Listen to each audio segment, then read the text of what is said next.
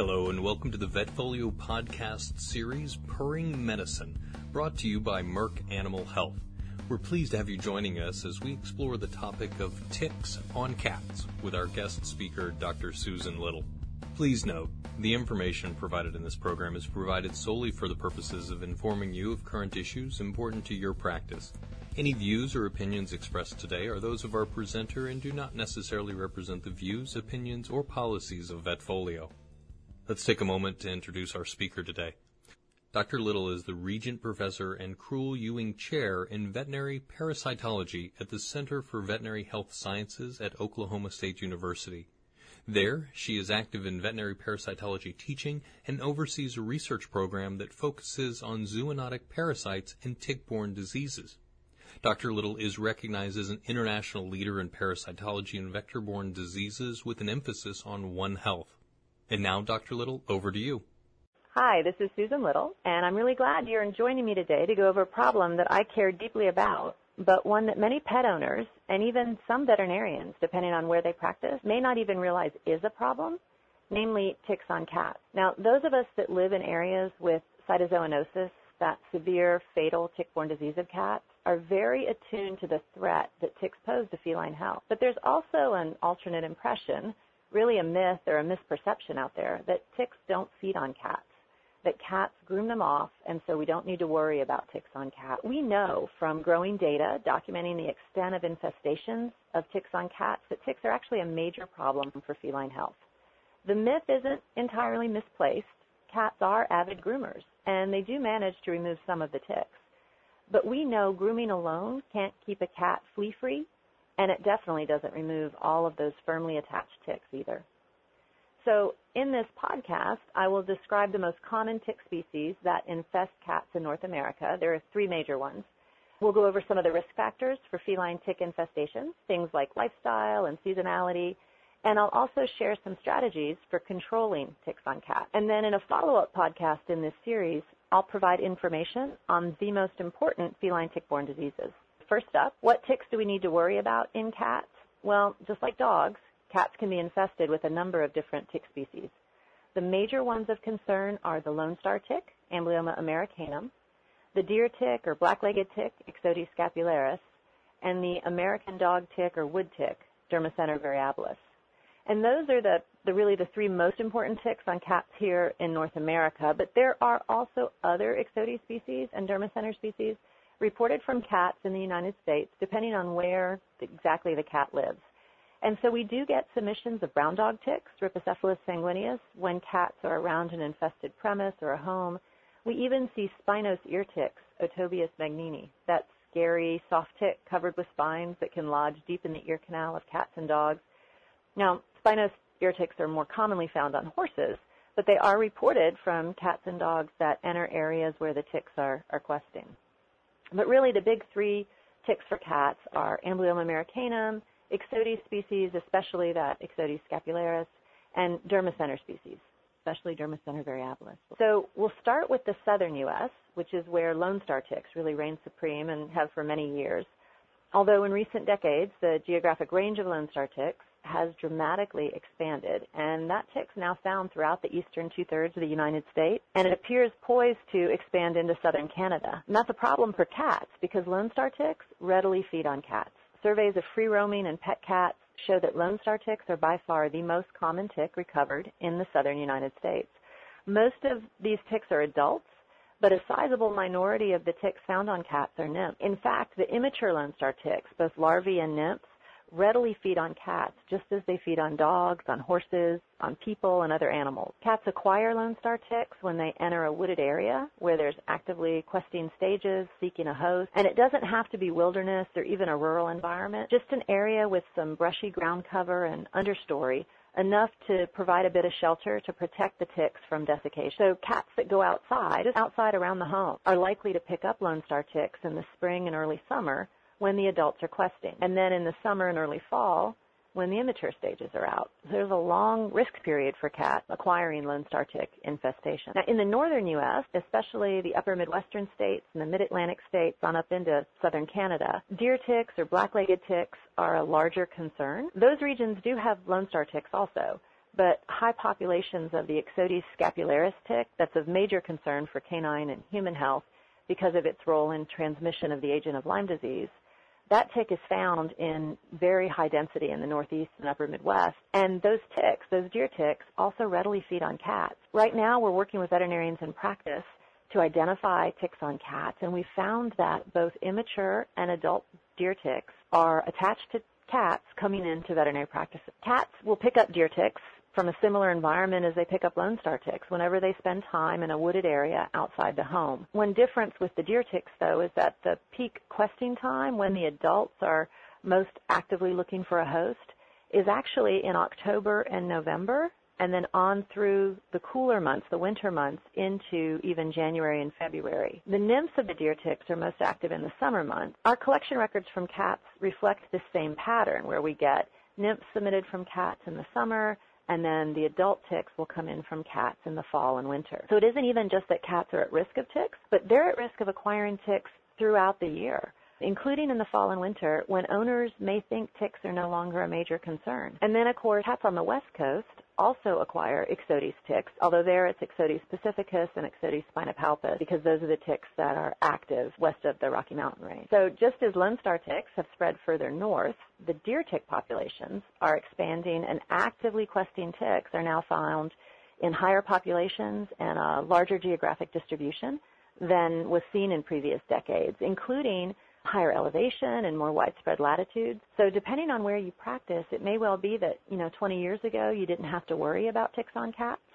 But now, because of the increased numbers and the increased distribution, you do. The third major tick of cats are Dermacentor species, and by far the most common one is Dermacentor variabilis, the American dog tick, because that tick has the broadest geographic distribution in the United States. We have Dermacentor variabilis in the eastern two-thirds of North America, and then it's also found west of the Rockies in populations along the west coast. We do see other Dermacentor species like Rocky Mountain wood tick and Pacific coast tick on cats depending on where they live, but Dermacentor variabilis has the widest distribution. The habitat preference of Dermacentor species is a bit different than Lone Star ticks or deer's ticks, and in fact it's more likely to be found in areas where there's tall grass or along trails and overgrown meadows.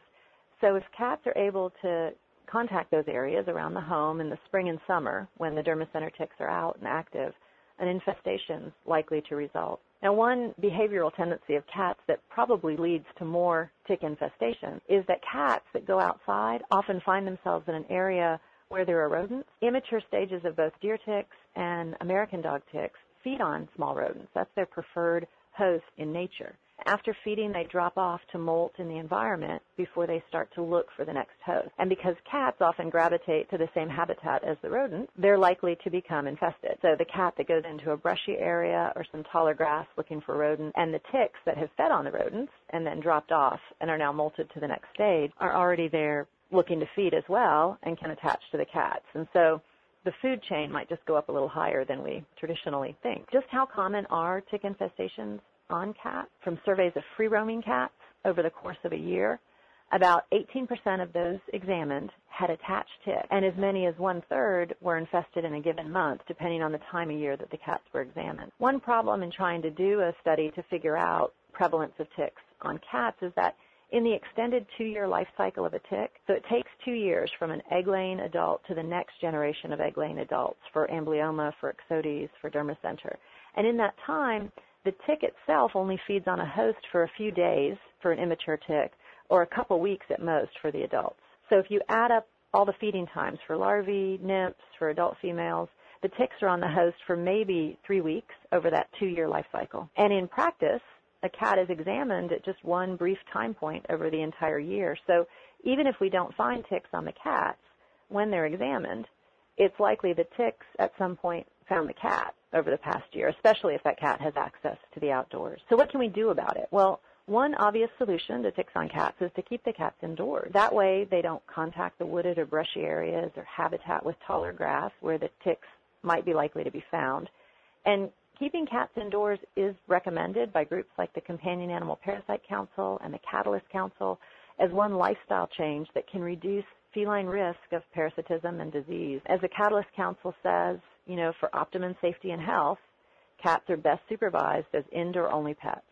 And that's true for tick risk also. But we also know an indoor-only cat can be challenging for many owners to manage, and even with the best of intentions, many indoor cats will find their way outside from time to time. In that same ongoing study with veterinarians in practice, where we're looking at ticks on cats, we're asking that question. When cats have ticks, when the veterinarian or the technician finds the ticks attached to the physical exam, the owners are asked to estimate what % of time that cat spends outside.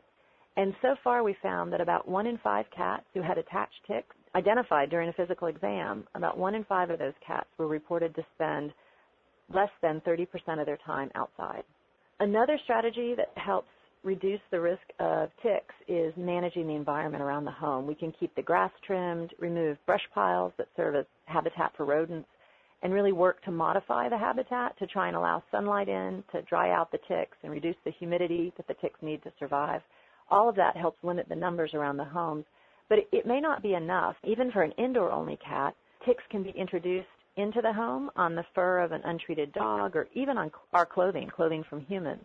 Brown dog ticks, Rhipicephalus sanguineus, can develop in-home infestations, and that puts cats at risk in their own home all the time. So ticks can be introduced to the home on the fur of an untreated dog or even on clothing from humans. Brown dog ticks, Rhipicephalus sanguineus, can develop in-home infestations, putting indoor-only cats at risk throughout the day, throughout the week, throughout the year. Now, usually brown dog ticks prefer to feed on dogs, but when there's thousands or tens of thousands of them in a home, a few will attach to cats. And we've seen this reflected in the surveys. Brown dog ticks aren't the most common tick we find on cats, but they're consistently reported. Indoor-only cats can acquire ticks, and sure enough, when we parse the data from the ongoing study, we're seeing that a few of the cats with ticks were reported by their owners to be 100% indoors. If cats are likely to be at risk of ticks by virtue of the fact that they're cats, and certainly if they're at high risk because they go outside, then tick control for cats is definitely warranted. Now, unfortunately, our options for feline tick control have been fairly limited until recently.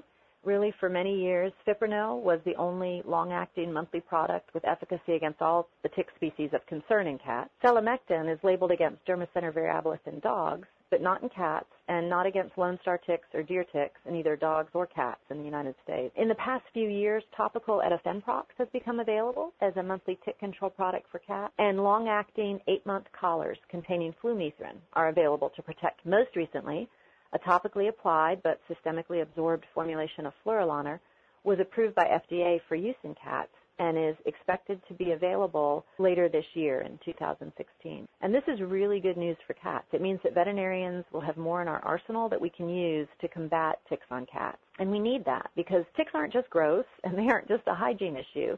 They're incredibly important vectors of disease. Ticks in and around the home create a health risk for people in that home, and they create a veterinary health risk for the pet. With cats, we know that ticks can transmit pathogens that cause severe, potentially fatal diseases. We'll review tick-borne diseases of cats in the next podcast in this series, but one thing that they all have in common is the tick. So if we can protect cats from ticks, we've gone a long way towards protecting them from the infections that ticks transmit. If you'd like more information on ticks and cats and ways to manage feline health to protect cats from parasites and parasitic diseases, a great resource for veterinarians and technicians is capcvet.org. That's the web portal for the Companion Animal Parasite Council, and there you'll find detailed recommendations for veterinarians and technicians about ticks, fleas, intestinal parasites, heartworm, tapeworms, all the parasites that are likely to adopt the pets that we adopt into our home. CAPC's goal is every pet tested and protected, and we're not there yet. But with more options for parasite control in cats, we are hopefully getting closer all the time. There's a companion site, petsandparasites.org, and that one's written for pet owners to try and help them better understand the need for parasite control in pet cats. We can refer pet owners to that site, petsandparasites.org, to help them understand really the basis for the recommendations that is coming from the veterinarian and why the veterinarian's making that recommendation for parasite control. So thanks for listening, everyone. I hope it was helpful and that you have a chance to join me in the next podcast, which will focus on tick-borne diseases in cats. And with that, we must conclude today's Vetfolio podcast on ticks on cats. We hope that you enjoyed this first in our 4-part series. On behalf of Vetfolio and Merck Animal Health, thank you for participating in today's podcast.